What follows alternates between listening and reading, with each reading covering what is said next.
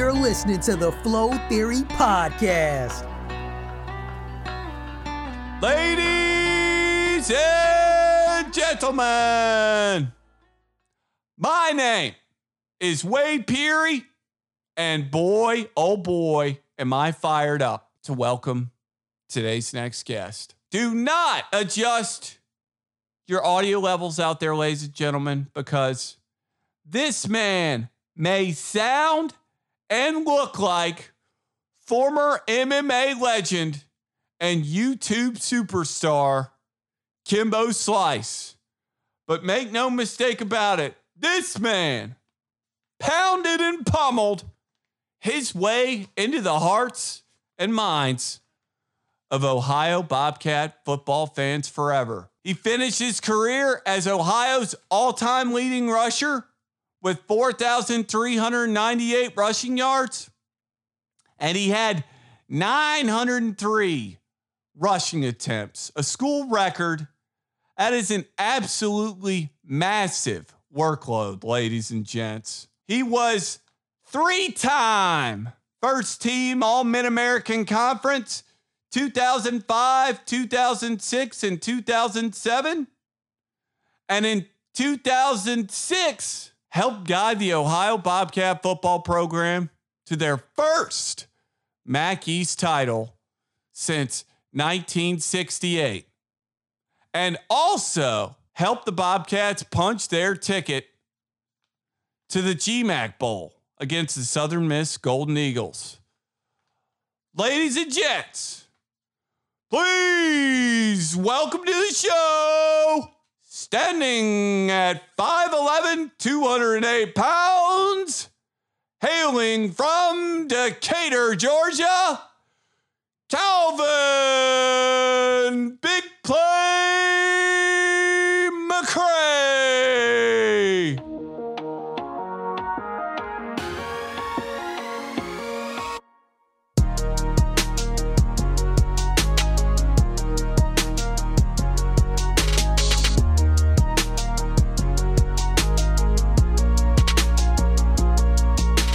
Kalvin, thanks so much for coming on the show, big guy. Nah, it's my pleasure, man. I definitely appreciate you having me. Been looking forward to doing this, man. I think we're gonna have some great things to talk about, man, and just kind of do like you and I do, man. Just have a great conversation. You got it, my man. Let's talk about the song Vision. Let's talk about Vision and Vision by OBOY and why you picked that. I like that beat myself. With me, man, music is huge about everyday life. There was something about that beat that just kind of spoke to me, man. Just something I could see myself riding to and just vibing out to, man. It spoke to me, so I chose it. I don't know if I actually picked it. I think it picked me. That's funny, man. I can honestly see that. I kind of envision that song actually to like the background of a college football highlight video. I'll be honest. Like I can see the players getting fired up in the tunnel, Exactly, man. Exactly. And one of the first things I want to talk about with you is one of the games that you had in the zone when you absolutely ripped Ball State. I think you went for over 240? Yeah, you know what? I want to say it's like 260 or 270, man. And that's one of the games I vividly remember. That was sophomore year homecoming. And, like you said, Ball State came in, man, and it wasn't anything special about it going into the game. It wasn't like we had this special game plan, or it's not like I felt, like, damn. Sometimes you step on the field and it's like, all right, today's going to be a good day. You feel me? But it wasn't anything special about it, man. It was just, like you said, you get in those zones, man. And anytime you can have a game like that, you best believe the dudes around you are doing what they're supposed to do. So, as always, man, you got to show love on your offensive line and the fullbacks and the tight ends, receivers, man. Because anytime you look into a highlight and you see a running back making a long run, I can guarantee you that there's a key block from an O-lineman or there's a receiver somewhere downfield blocking. But that game, man, that was just one of those games, man. We got it in that one. That's good you mentioned your offensive line, Calvin. Why don't you talk about playing with a guy like David White? I always really loved talking to David over the years. And I talked to him numerous times. And, he was always one of our best offensive linemen. Absolutely, man. D. White, man. David White. He still gives me shit about my beard and I give him shit about his. He tells me I look homeless, and I tell him he needs to shave his. But offensive line, D. White, man, it's just the offensive line in general. Just great dudes. I always say offensive linemen are strange birds. If you've ever spent time with an offensive lineman in their element, like on the field, they're weird, dude. They're weird, but you can't live without them. You know what I mean? And D. White in particular, I remember him just being a hard worker, getting after it, and just making shit happen on a consistent basis. And obviously that's why he went on to have a really good career. Yeah, it's good you mentioned the offensive line. I really feel like the offensive line in general, people that really know football really well know it all starts up front on both sides of the ball at the line of scrimmage. Like without it, you're nothing. The running backs, Peyton Manning would have been nothing without his offensive line. They just take such a massive beating in the trenches with all those, all of them wear those knee braces now, which has become a staple for a really long time in football. I tell you, I got nothing but respect for the guys up front. I used to love standing in practice at fall camp, standing behind the line of scrimmage and just watching the collision of the line of scrimmage. Oh my God. I was just kind of amazed at it. I kind of felt like I was watching like the Greeks versus the Romans, I think that's a great way to put it, man. It's such a violent, they don't call it the trenches for nothing, and it's so violent. And it's funny that they take such a beating. I can remember Matt Coppage, man. Played left tackle for us in 2005 and 6. Dude, it took like 2 or 3 people to get him in and out his pads because his shoulders were so bad. He had on double braces, and I can remember him not even practicing some days throughout the week, but he toughed it out and found a way to get out there on Saturdays and give it his all, man. So, people who don't understand the game, offensive linemen get the least amount of attention, but they should damn sure get more, and they get all love from me, man. Those dudes put it on the line every single day, every single play, man. Gotta love your line. Yeah, you're a smart man, Calvin. Did you ever? I know in the pros they always take their offensive linemen out to dinner and stuff like that. Was there anything special you ever did for the offensive linemen at OU? Maybe give them a couple of swipes in the dining hall, but that's it, man. You talking about a broke college kid? I ain't have no damn money, so I couldn't take them out to eat, which I would have loved to have done if I were able to, but.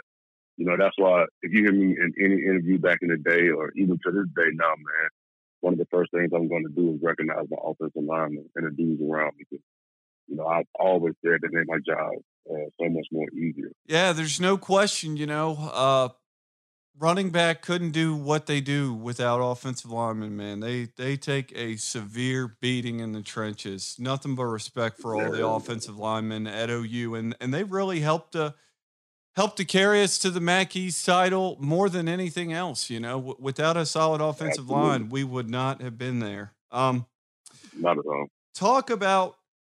Let's talk about the Northern Illinois game, 2006. This was an absolute classic. Garrett Wolf, Jesus Christ, did this guy go fucking bananas? This man, 285 all-purpose yards, versus Ohio State, who, by the way, was the top-ranked team in America that year. What in the hell were you guys doing when you were watching the tape of Garrett Wolf gashing the top-ranked Buckeyes? I would have been like, holy shit, we're in for it. So it's funny because I met Garrett. I met him at Mac Media Day over the summer. And we knew who each other were. That was my first time meeting him. And we kind of, we knew we were playing each other that year. So it's kind of like, hey, let's put on a good show, go out there and do our thing. I I didn't watch film on him because I was an offensive player, but I knew, having seen him before, I knew the defense had their hands full. And goddamn, man, he, I can remember being on the sideline saying, "Shit, I don't know if we're gonna stop him." And we had a hell of a defense that year. Man, you talking Matt Muncy, Tyler Russ, Michael Graham, Mike Mitchell, Dwayne Cohen. We had dudes on defense, but he was just that talented. So on the sideline, you're like, all right, man, look, we got to score some points today because this motherfucker ain't playing, man.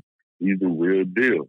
It was great to watch. It's a certain appreciation you have being on the sideline and watching another running back do his thing, even if it's against your team. At some point it's like, all right, that's a damn enough now. You proving your point. But it is, there's an appreciation there. And he wasn't a big guy. He wasn't big at all. But he got the most out of everyone. He was a hell of a back out of the backfield, man. Dude was solid, He was solid. Yeah, he led the country in rushing yards that year. He had 1,928 rushing yards that year. Yeah, I believe it, man. I believe it. And it's, you talk about that game. So that year we played Tennessee Martin first. And, I think we kind of went in with like a little vanilla game plan. And, like in your mind, you're like, okay, Division II school, we should win this game. You have a conference game, the second game of the year. So it's like, you don't want to really show anything. Well, the Tennessee Martin, those dudes came to play, and that ended up being more of a game than it should have, right? So I go into Northern Illinois thinking like, okay, I got to bounce back. Like, if this is a bounce back game, you need a hype going into it. Again, it's a conference game. And side note, Juvenile, he had a song called Bounce Back. That was my pregame song way long. So like before every game, we would go back in after warm-ups before you go back out on the field for kickoff. That was the last song I listened to. So Juvenile, Bounce Back. That's funny, man. Bounce back, man. Absolutely. And then that's how I approached that game. Like, damn, I got to bounce back because didn't really have a good game offensively against Tennessee Martin. And another thing I remember about that game, man, Austin Everson fucking balled. I think he had to have the game of his career. Oh yeah, he had over 300 passing yards that game. Yeah, absolutely, man. Shout out to Ace. He came out Willie Beeman style that game. He did, man. I remember him hitting Will Norwood on like a seam route, just straight up the middle of the field. I think they might have been in cover 2 or something, and Will found that board between the safeties there. Ace, and it was probably the ugliest pass I ever seen. It was a duck, but it was the most accurate duck I've ever seen. And Will took it the rest of the way, man. And, that kind of set the tone, man. So, looking back on that game, I don't think I would have had the game that I was able to have if Ace didn't ball the way he did, if Austin didn't play as well as he did. Yeah, man, you guys won that game 35-23. That was an absolute classic. Mm-hmm. I mean, you had over 200 all-purpose yards, and Wolf had 196 rushing yards and 2 TDs. Just a clash of two Titans. It was, man. And I can remember late in the game, I think we scored a late touchdown, but it was a pivotal point in the game. And, we're standing on the sideline, and Justin Fitzgerald, shout out to Fitz, that's my dog, that's my brother. Fitz is like, oh, shit. And I'm like, what? He's like, they're going 0 blitz. Coach Burrow was like, fuck it, we're blitzing. I mean, everybody. It's like, all right, we're going to man up on the corner. Covered 0, we bring in the house. It was like, and I'm like, oh, shit. Like I said, this was a pivotal point in the game. That the pressure was able to get there, and I think it was like, I think it ended up being an incomplete pass. And, we had a turnover on downs, and we kind of scored a couple plays later. Got a late touchdown. Yeah, what an epic game. I tell you what. That was one of Austin's. I looked at Austin's stat line in that game. I was like, holy cow. Kalvin was not kidding, man. This man balled this game. He balled, man. Absolutely. It's a great choice. I'm very fascinated, Kalvin. If you ever got to talk to Coach Solich, I never really heard many of the players ask Coach Solich about his Nebraska days. I mean, I'm a college football junkie, so one day we were in the office, and Coach Solich will never remember who the hell I am, but Anyways, one day in the office, I'll never forget it. They had just named 95 Nebraska the greatest college football team of all time, right? And I'm in the room getting ready to run the scoreboard. And I was like, hey, Coach Solich. He's like, oh, yeah, what's that? I was like, you know, they named the greatest college football team of all time, don't you? He goes, who's that? I was like, 95 Nebraska. He just looked at me, he smiled, and he goes, good team. God, that team balled out, dude. Touchdown, Tommy Frazier. Did. Come on, man. I mean, that was a super talented team, although I do disagree with that because I feel like the 2001 Miami Hurricanes was the best college football team ever. But, yeah, I mean, it is what it is. That's not we're not going to debate that. I never personally talked to Coach Solich about Nebraska. He did, and you think back and look at the dudes, the running backs they had, you know, and you talking Heisman Trophy winners, you know, but he came up to me one day and he said, you know, Kalvin, I just want you to know you're doing a great job. Your running style is right up there with, you know, the running backs I've had at Nebraska. And, you know, and like you say, he may not remember ever telling me that, but that was a huge confidence boost. You know what I mean? To know, you talk about, you know, who? Yeah, Lawrence Phillips, Amon Green, you know, there's so many great running backs. And him being a fullback in college and understanding the position, that did wonders for my confidence, you know, especially when you have a new coach coming in. So to hear him say that was huge for me. It just made me feel a lot more comfortable. Yeah, dude. Touchdown Tommy Frazier to this day, Kalvin, one of my all-time favorite college football players. One of my first memories of watching college football when I was a little kid, dude. Watching touchdown Tommy Frazier.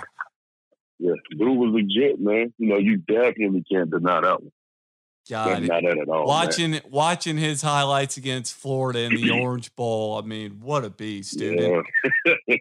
Yeah. And I remember one of the first days I got to watch Coach Solich. He was coaching the option one day in practice, and I like froze for a second because I was like, this is fucking awesome. Like, one of the greatest option coaches of all time is coaching the option right in front of my face. This is epic. Like, absolutely. Nah, you're right, man. That's good shit, man.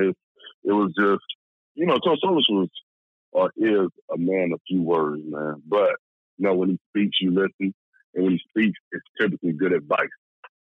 So anytime he spoke to me, I listened and I paid attention and tried to apply whatever he was telling me to my game, man. And it damn sure worked out for me.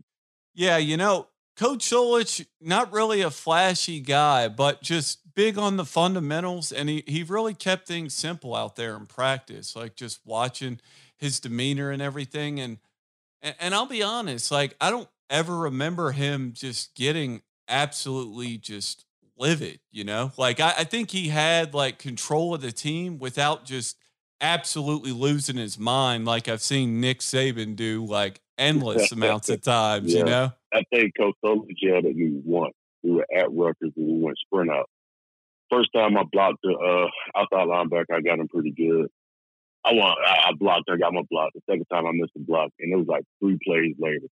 Coach Solich was still yelling at me about missing that block. I was like, damn, man, okay. I don't think I missed the block the rest of my career. I was like, I can't have Coach Solich yelling at me 3 plays after I've missed the block. Like, damn, let me get my shit together, man. Yeah, that's funny, dude. You know, like, I always see so many college football players and college basketball players getting yelled at, you know, on national TV. And I always think to myself, I'm like, you know what? It probably doesn't work that well, but more often than not, it seems to work. Yeah, man. You know, now being a coach, I think a huge part of coaching is figuring out your players. You know what I mean? Certain players respond well to yelling, and some of them don't, you know. And I think the ones who can handle the yelling, they use that as motivation, man. You know, a coach's job is to get the most out of you. You know, and you have to figure out how to get that accomplished, man. But you say the average person looking at that on TV and they'll say, oh, that coach is mean. He shouldn't be. Dude, it's sports, man. You go into it knowing that, all right, I may get ripped may get ripped apart by this coach, but I know ultimately he cares about me. He wants what's best for me. And I think that's one of the things I appreciated about Coach Alvin. He and I kind of had an understanding early on. I think he yelled at me a couple of times, and then he realized, like, man, that's not how I need to reach him. And it's been great ever since. That's good, man. Yeah, it's definitely different for everyone. And I definitely agree with you. I saw a lot of people ripping Tom Izzo at Michigan State, for yelling at his players. It's like, guys, like, Tom Izzo's been doing that for years. That's part of how that's part of the reason that Michigan State is so good, because Tom Izzo demands so much out of his players at all times. Exactly, man. And that's just the one thing they see, and that's part of the problem with society. We're making, we're in that aspect of it anyway. You kind of make your judgment off of one thing you see. You don't see the relationship Tom Izzo has built with his players throughout the years. How none of his players have anything negative to say about him. But you see him yelling at a kid on the sideline, like, oh, now he's a bad coach. Like, all right, folks, let's just lighten up. He's a coach. He knows how his players are going to respond to him. He's been doing it for years, Yeah. Like, people are sensitive as shit when it comes to that. Yeah, I agree, Calvin. It's definitely an oversensitive culture in an endless amount of ways. I mean, we would have to start a whole new podcast just for that, Calvin. Yeah. Oh man. But one thing I'm very curious, and I have my choices on this. I'm more curious to hear yours on this. I want to hear your top 3 or top 4 hits that you saw at Ohio in a game or practice. That's you put me on the spot with that one. But I can start with mine, and then you can, maybe it'll refresh yours. You ready?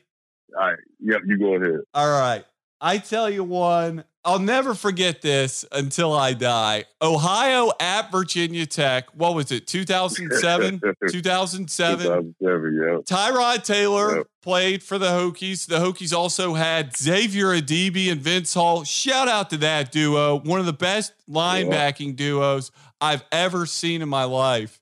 But I agree. And I got tickets. I somehow got tickets 15 rows off the field, 50-yard line. And I'll never forget, before that game, I saw Steven Jackson in the library. And Steven Jackson's like, hey, wait, I don't know if Mitch is going to be able to go. And this is, of course, Mike Mitchell, one of the hardest hitting football players I've ever seen in my life, because his shoulder was messed up. I was like, all right, like Mitch isn't going to be able to play. Next thing I know, Tyrod Taylor lofts the absolute biggest hospital ball I've ever seen. And fucking Mitch just absolutely kills the guy across the middle. And the ball just shoots in the air. And you were telling me that Landon caught it, but God, did Mike Mitchell fucking kill that guy. Shit, if I pick 5, all 5 of them might be Mike Mitchell. That's definitely on there. And I get back to that one. But I remember we were the punt return or something, and Eric Ejiki hit it. He had a crackback block on the outside line. He fucking destroyed somebody. Oh my God! I mean, I love a good crackback block, bro. Oh my God! Have you seen the crack? There's like a crackback highlight video on YouTube. I gotta send you, dude. It's 5 minutes. Oh, bro, have you seen the one where the guy from Wisconsin just decleats the guy from Nebraska? Oh, that was a Big Ten championship. Yeah, that touchdown got called back too. I remember that. He absolutely killed that guy. God. Yeah. So back to your Virginia Tech hit. Like you said, you described it perfectly. Throws the ball, boom. Mike comes up, pow. Great contact. Ball flies in the air. And again, I'm on the sideline like, oh shit, okay, good hit. Next thing I know, Landon, out of all people, Landon Cohen takes the ball off the tip. And he goes straight running back mode. Like, in his mind, he's going to stiff on two people, spin on somebody, and have a pick six. My man probably got 3 yards and got tackled. Yeah, like 3 yards off the interception. But again, in his mind, he was like, fuck this. I'm about to take this to the house. I'm about to Heisman this to the end zone. Exactly. I bet you in his mind, he saw himself high stepping from the 20 in Lane Stadium. And his ass ended up getting like 3 yards and got tackled there. But you got to love LC, man. You know, Landon, obviously, one of my closest friends off the team, and you know, who went on to have a really great career. Played in the Super Bowl, won the Grey Cup in Canada, and you know, he's doing great with his businesses now, man. But shout out to LC. Yeah, I tell you, I didn't remember Landon picking that off, but man, I will never forget. I will never forget that hit that Mitch laid on that guy. Man, he destroyed that guy. God, people don't understand, man. You saw the hits in the league with Mike. You know what I mean? But people don't understand how intense he was, how much he loved the game, and how hard he worked. You know, you'd be hard pressed to find somebody that worked as hard as Mike Mitchell did. And again, going the second round to the Raiders, and he goes on to have a great career that he had, man. You know, it was well deserved. The dude put in the work, man. His intensity. I remember messing with Mike, kind of reverse psychology on Mike. He's like, man, I'm going to play as a freshman. I'm like, man, you ain't going to be ready to play. But I saw something in him. You know, I saw something in him and I was trying to push him. You know, I didn't know if he probably didn't see it that way. He started like, man, this dude hating on me. Don't think I can play. But I saw something in him and kind of understand the Mike, man, just try to put that fire on him, something to fuel him, to push him a little harder. He definitely played as a freshman. And I think a lot of the people we played against would say, damn, I wish he didn't play, because he fucked some dudes up along the way. Shout out to Mike Mitchell for laying some fucking hits, dude. For a man to be that willing to sacrifice his body, like he's like the Dennis Rodman of football, absolutely laid his body on the line every single fucking snap without question. Like one of the most fearless fucking individuals I've ever seen in my life. Like, shout out to Mike Mitchell. If you haven't watched his highlight thing, go check it out, man. Mike Mitchell, dude, you are going to see some good hits. I'm encouraging everybody out there, man. Go check out Mike Mitchell college highlights. Shit, check out his pro highlights too, man. Dude, and you know, a funny story I have for you about Mitch at Ohio, I'll never forget. Somehow I was on the sideline near, Jimmy Burrow and Mike Mitchell, and Mitch had just laid a hit on a guy, and he stands over him. He's like, "That's right, bitch!" And Coach Burrow goes, "Michael, you need to calm down." I was like, that's like Mitch in a nutshell, dude. Like Captain Intensity. I was like, let's go. Mitch is like going full speed in practice. Like, God. I loved it. It's just like, man, just 110% every single snap. It didn't matter if it's a practice. It didn't matter if his own teammates. Mike Mitchell was going to bring the pain. Yes, he was. And he did it, too. He definitely did it. God, dude. I tell you, another great hit. Mike Hinton, oh, my God. Scott Mayo ran a post route. I was running the scoreboard in the spring game, I think, and Scott Mayo runs a fucking post route across the middle. And Mike Hinton absolutely destroyed him across the middle. Like, he smacked him so bad, dude. It's funny you say that, man. You talk about hard hits.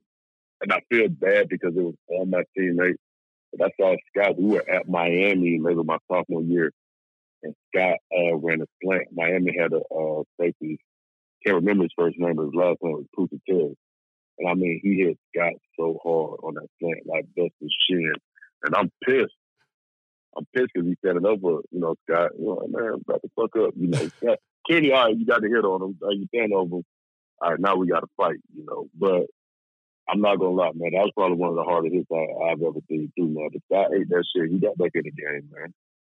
Dude, and for those people that don't know about Mike Hinton, like Mike Hinton was something out of a Under Armour commercial. I'll never forget watching Mike at practices. Like he would have like the Under Armour skull cap like out like 30 minutes before practice.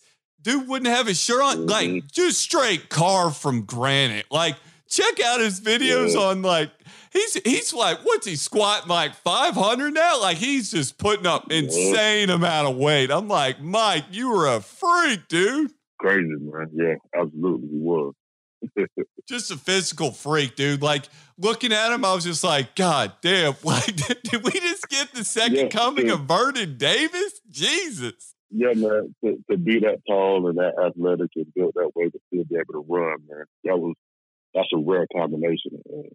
Hinton definitely had it. You know, wish he could have played more for us, but shit didn't work out. And, but the time he did play, man, he never plays for us.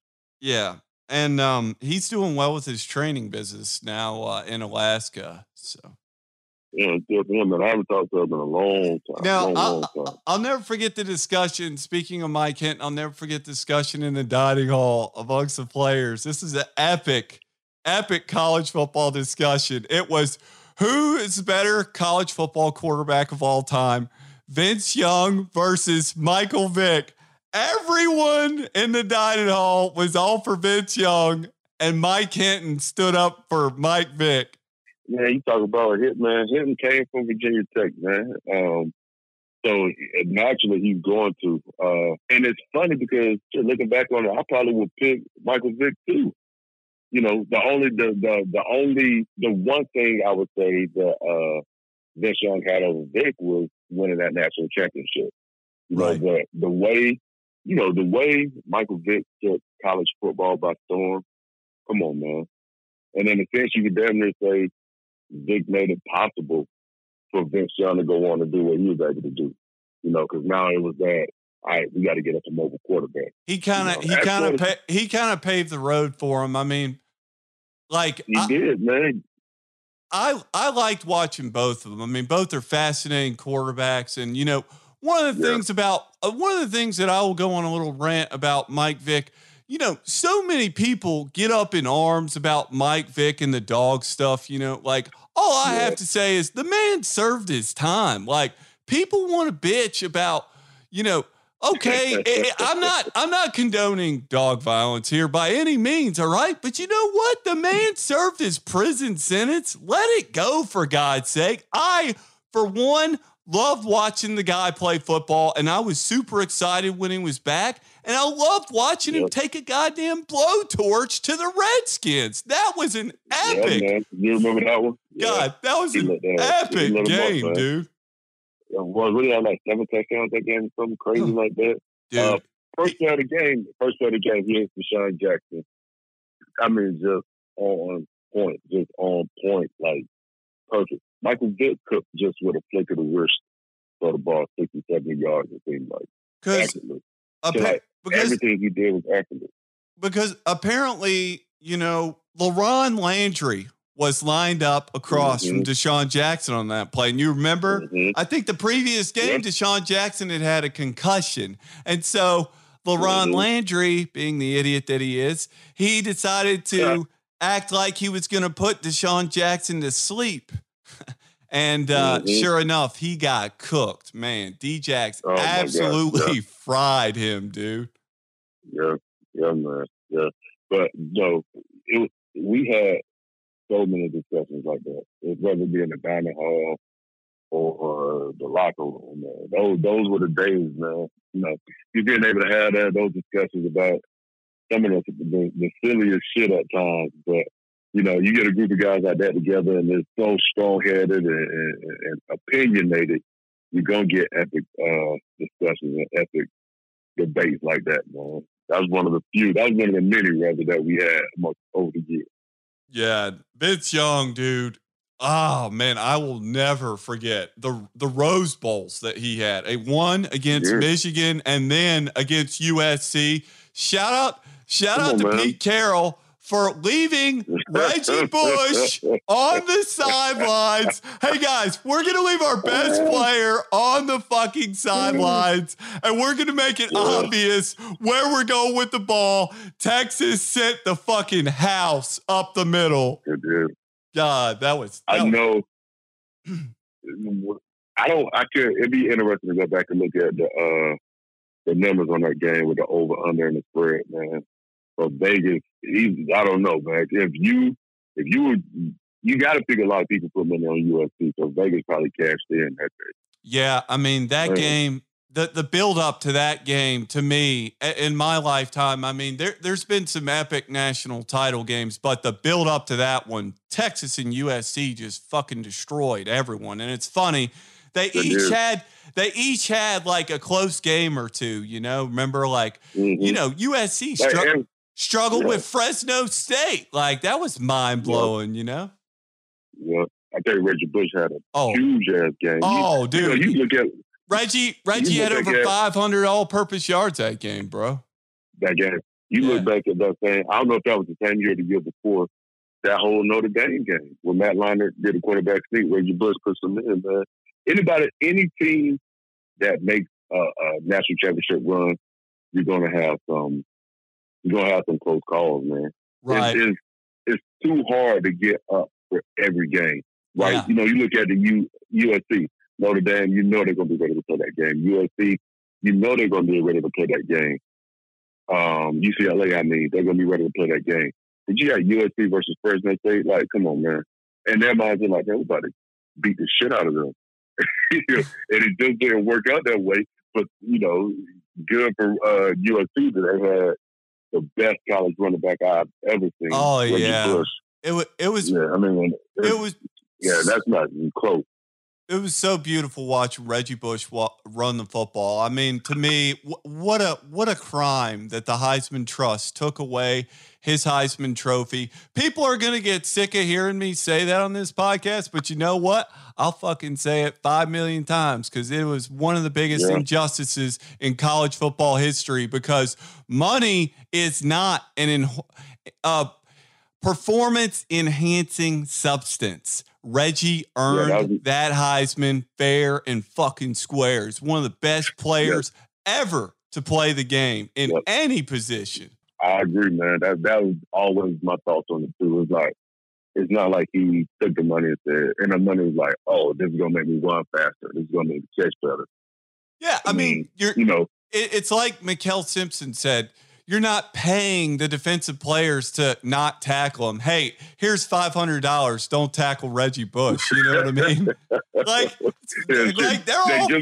they're all trying to keep their jobs too. You know?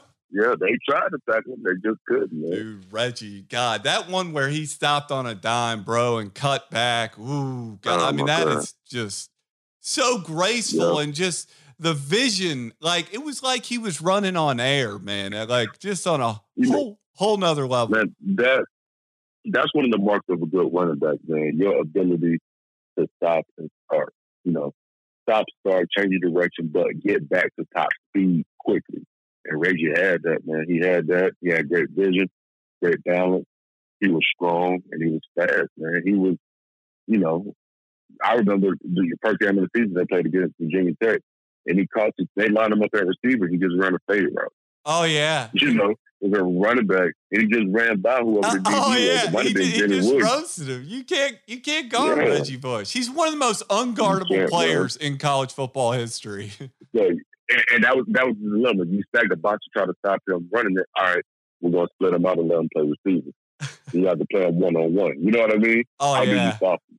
He cooked him, dude. He absolutely torched them. Like, in the slot, it was just go route, see you later, deuces. I'm going to the end zone. You can taste my cleat dust. See you later.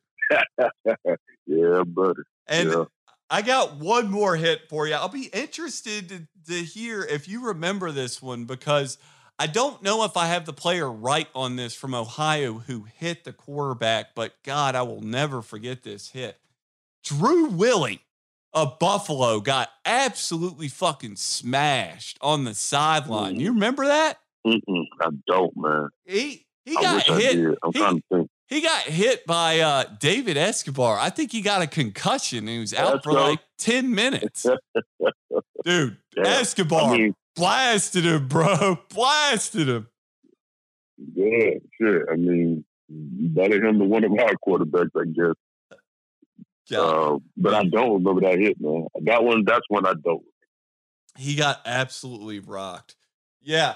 Kalvin, one thing I'm curious, you know, what I was talking to you about is how often do people ask you if you look like, if you're Kimbo Slice, because you look so much like him, dude, with the beard, and you're like a smaller version of Kimbo. One of my favorite athletes of all time. Shout out to Kimbo Slice. We love you forever. Yeah, man. I just say it got to the point that if one more person would have said that they were going to get hit like Kimbo Slice, that's how often it happened. I was going to hit somebody like Kimbo Slice. I remember I had a workout with the Jets, man. I just got cut from Kansas City, and I had a workout up with the Jets. And I don't know where the team was at the time, but I think they brought in three running backs, you know, and we finished the workout. We go back in the locker room, shower. I'm putting on my clothes, and I don't know who the dude was. I can't remember, to be honest with you. But the team starts walk back in, and somebody yells out, "Oh shit! I didn't know we were signing Kimbo Slice." I'm like, "Come on, man! I'm like, damn, man, I'm just trying to take my shower, get out of here, man." But no, it's in a sense, man, it's an honor, you know, because you look at what Kimbo was able to do, man. That's like the true American dream. You talk about a dude that was fighting people in the backyard. You know what I mean? He's fighting people in the backyard and made his way to the octagon, man. You know, so like you said, man, shout out to Kimbo, man. That's a true legend right there. Miami dude, man. Florida dude, actually. Yeah, man. I rock with Kimbo tough.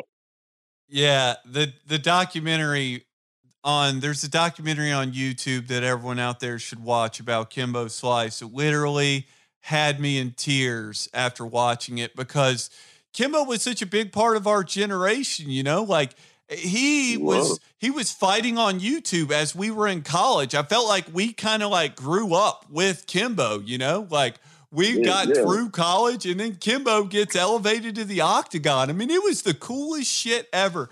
The fact that a guy could fight people in the backyard for $50 a fight to put money on the table for his family and to fucking hit that guy with dreads the way that he did. It's the most epic knockout I will ever see in my life, Kalvin. I mean, God, he smashed that. The crazy part to me was, if you had been, or you had seen him fight and you knew what this dude could do, it's $50 worth getting your eye knocked out. Like, why would you continue?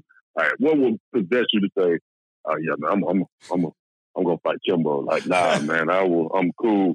I would save up pennies and quarters and get my $50 before I try to fight that dude, man. Like, I never understood why dudes continue to try to fight him. Yeah, and they got the same result every time, man. Oh, but I mean, for my viewing enjoyment, I'm glad they did. But I tell you, another thing that blew my mind is that a random kid, a little skinny kid, would take $100. There's a video on YouTube where Kimbo, they throw a hospital ball to this kid, and he gets tackled by Kimbo. Literally, to this day, one of the hardest hits I will ever see in my life. Kimbo gets horizontal with this guy, and the guy is like motionless on the ground. It's so dumb. And this is like on South Beach. Like, you catch this dude walking down the sidewalk on South Beach. Like, hey, we'll give you $100 to take this hit. I mean, he just, God damn. So imagine Kimbo being on a football field. You know, he was a football player. Imagine him being on the field. You know he destroyed some dude. That mentality he had fighting on a football field, he took that mentality and put it on a football field. You see him coming, you better get out of the way. Yeah, Kimbo. And the best part about that documentary, that what really, like, I was crying at the end of it, what really moved me to tears about Kimbo Slice was how everyone talked about, you know, what an amazing person Kimbo Slice was. Yeah.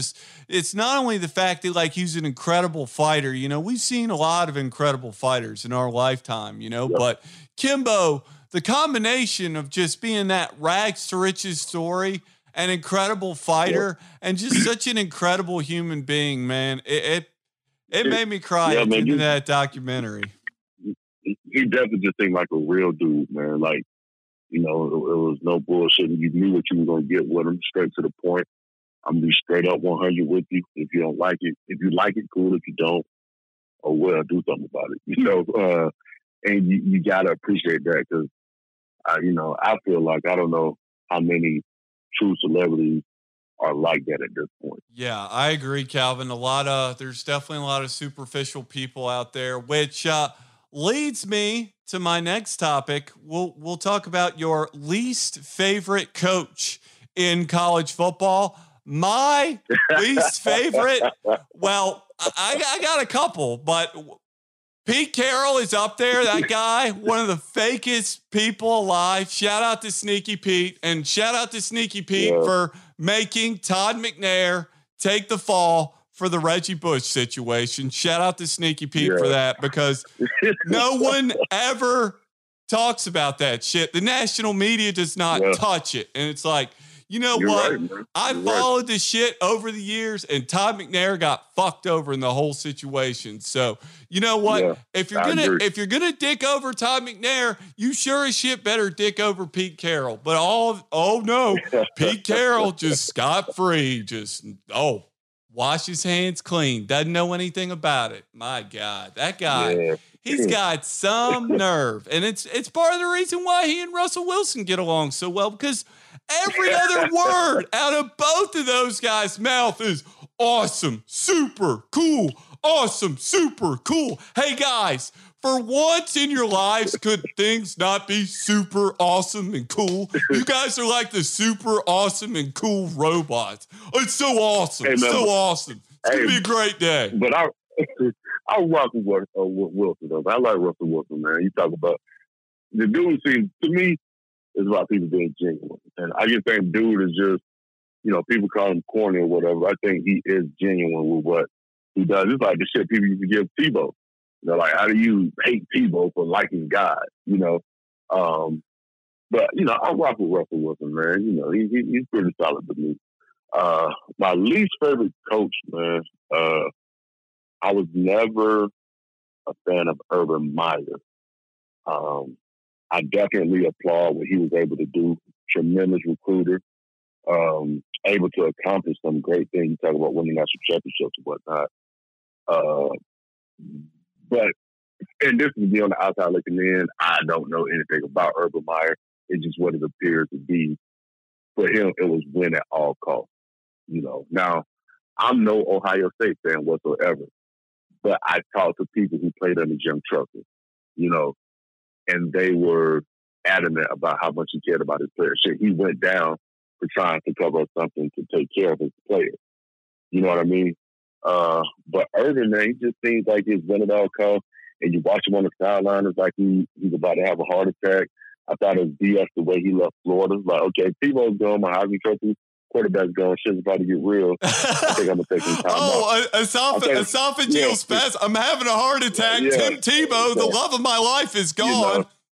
You know, and you know, looking back on that, he did have some health issues, so I get and definitely understand that. But it just looked real shady at the time, man. But yeah, I would have to put Urban in that category. But again, I definitely respect what he was able to do as a coach.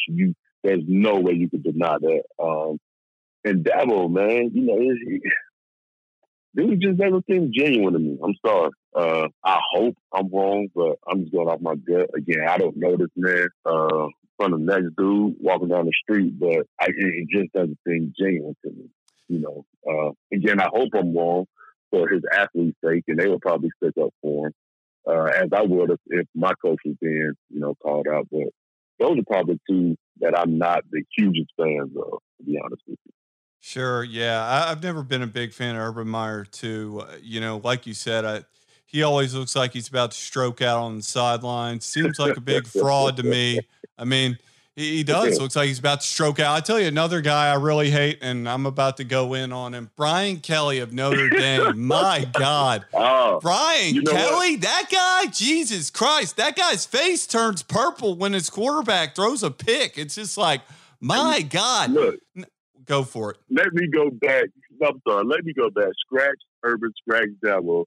You're 100% correct.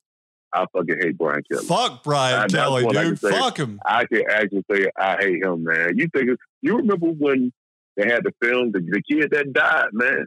Like it was winning conditions. They say, hey, probably don't need to be up there. No, get up there. The kid ended up dying, 50-mile-an-hour winds. Thanks a lot, Brian Kelly. I tell you this. I remember we getting ready to play Central Michigan and the MAC championship. And we had to do a phone press conference. So it was myself, Coach Solich. I think Austin was in the office with us. And I'm pretty sure he had already been talking to Cincinnati because he left Central Michigan, went to Cincinnati. He had already been talking to Cincinnati about it. And I don't know if they thought the phone was hung. They had hung up the phone. But you could hear him arguing with his players or whoever was in the room with him. And he's saying, I told you all if a better job opens up, I'm leaving. It seemed real shitty to me, man. And again, the dude just, like you said, his face on, you just look at it, he just has a dislikable face. Brian Kelly treats his players like pieces of meat, dude. Yeah, he does, man. You're right there. Fuck Brian Kelly. Brian Kelly. I'll never forget, bro. Brian Kelly fucking shoved his strength coach off. He grabs his strength coach by the shirt, shoves him off the field about 5 yards so his team didn't get a penalty. I get that. But after the game, Brian Kelly apologizes. He goes, I'm not going to apologize to anyone. It's like, fuck you, dude. You think you are bigger than God. Like, humble yourself. My God. Get over yourself, Brian Kelly. Jesus. Yeah, he definitely has that arrogance about him, man. And like, what has he done at Notre Dame? Yeah, I mean, they went to the national championship and got absolutely steamrolled by Nick Saban. They got destroyed, man. They got destroyed. Yeah. And that's one of those programs. Each year they're going to be ranked up the top, near the top of the college football rankings, and they always find a way to blow it. They always find a way to blow it, man. Brian Kelly, he's an absolute psycho, dude. Like, I cannot imagine being a incoming quarterback and watching the way he handles his quarterbacks with turnovers and being like, you know what? I think I'm going to sign up for that shit. Like, give me a break. Yeah. There's a reason all those quarterbacks leave early because they don't want to put up with Brian Kelly's shit. He is a fucking psychopath. The second they turn over the ball, the man's face turns purple. And you want to talk about stroking out? Man, there's about 10 or 15 times I could count for you that Brian Kelly's going to stroke out over the years. Jesus. Absolutely, man. Absolutely. Good God, that guy is the worst. Just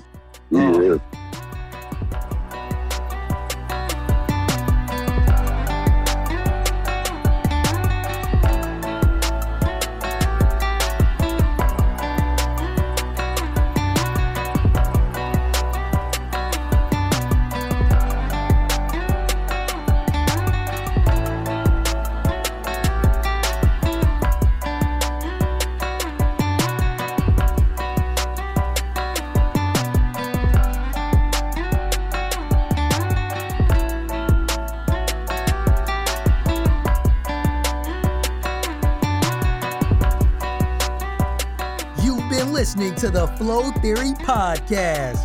You can listen to our podcast on Apple Podcasts, Google Podcasts, Stitcher, Spotify, and TuneIn.